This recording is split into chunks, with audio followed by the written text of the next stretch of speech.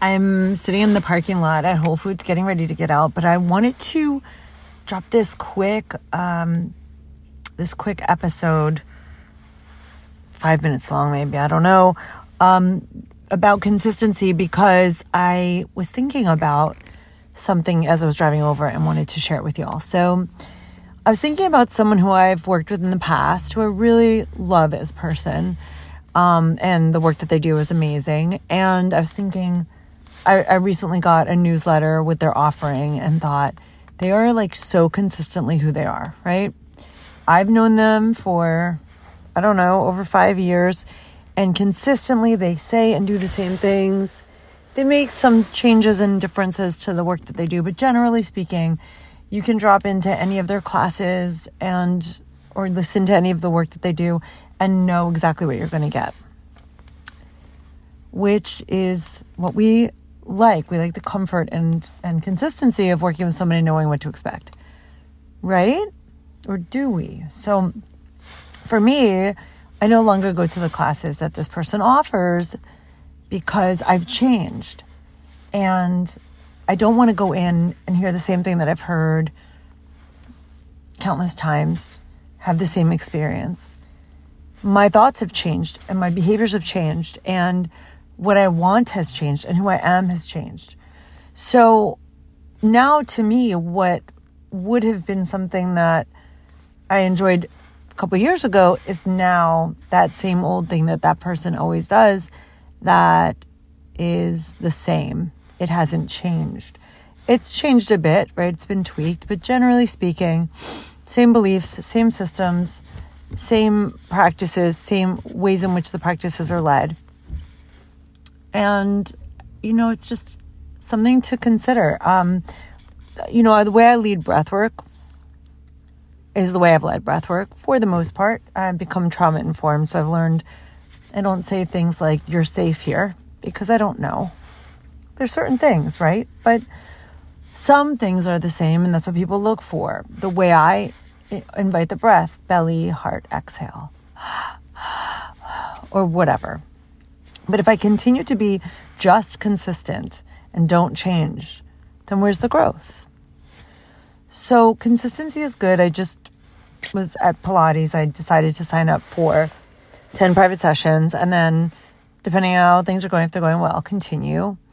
I'm being consistent going to Pilates.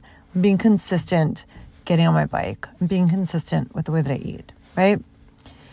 But at some point, that consistency causes stagnancy. So when we are consistently the way we are, we plateau.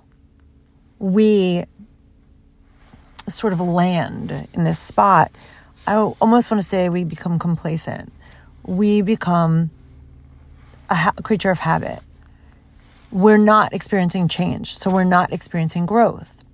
So when we are doing something for a long time the same way, it's time to change it up. And we can change it up by doing a new practice, or changing the way we practice, or changing the way we eat, or changing the things that we do, the classes we take, whatever. So I think what I'm wondering is consistency really key? Or is consistency key for short-term goals? Is consistency key for short-term goals, and then change is important? Change is key. Growth. Discomfort, right? As we move into a new phase, can we find ourselves in comfort and then choose discomfort, step out of our comfort zone to expand who we are and grow?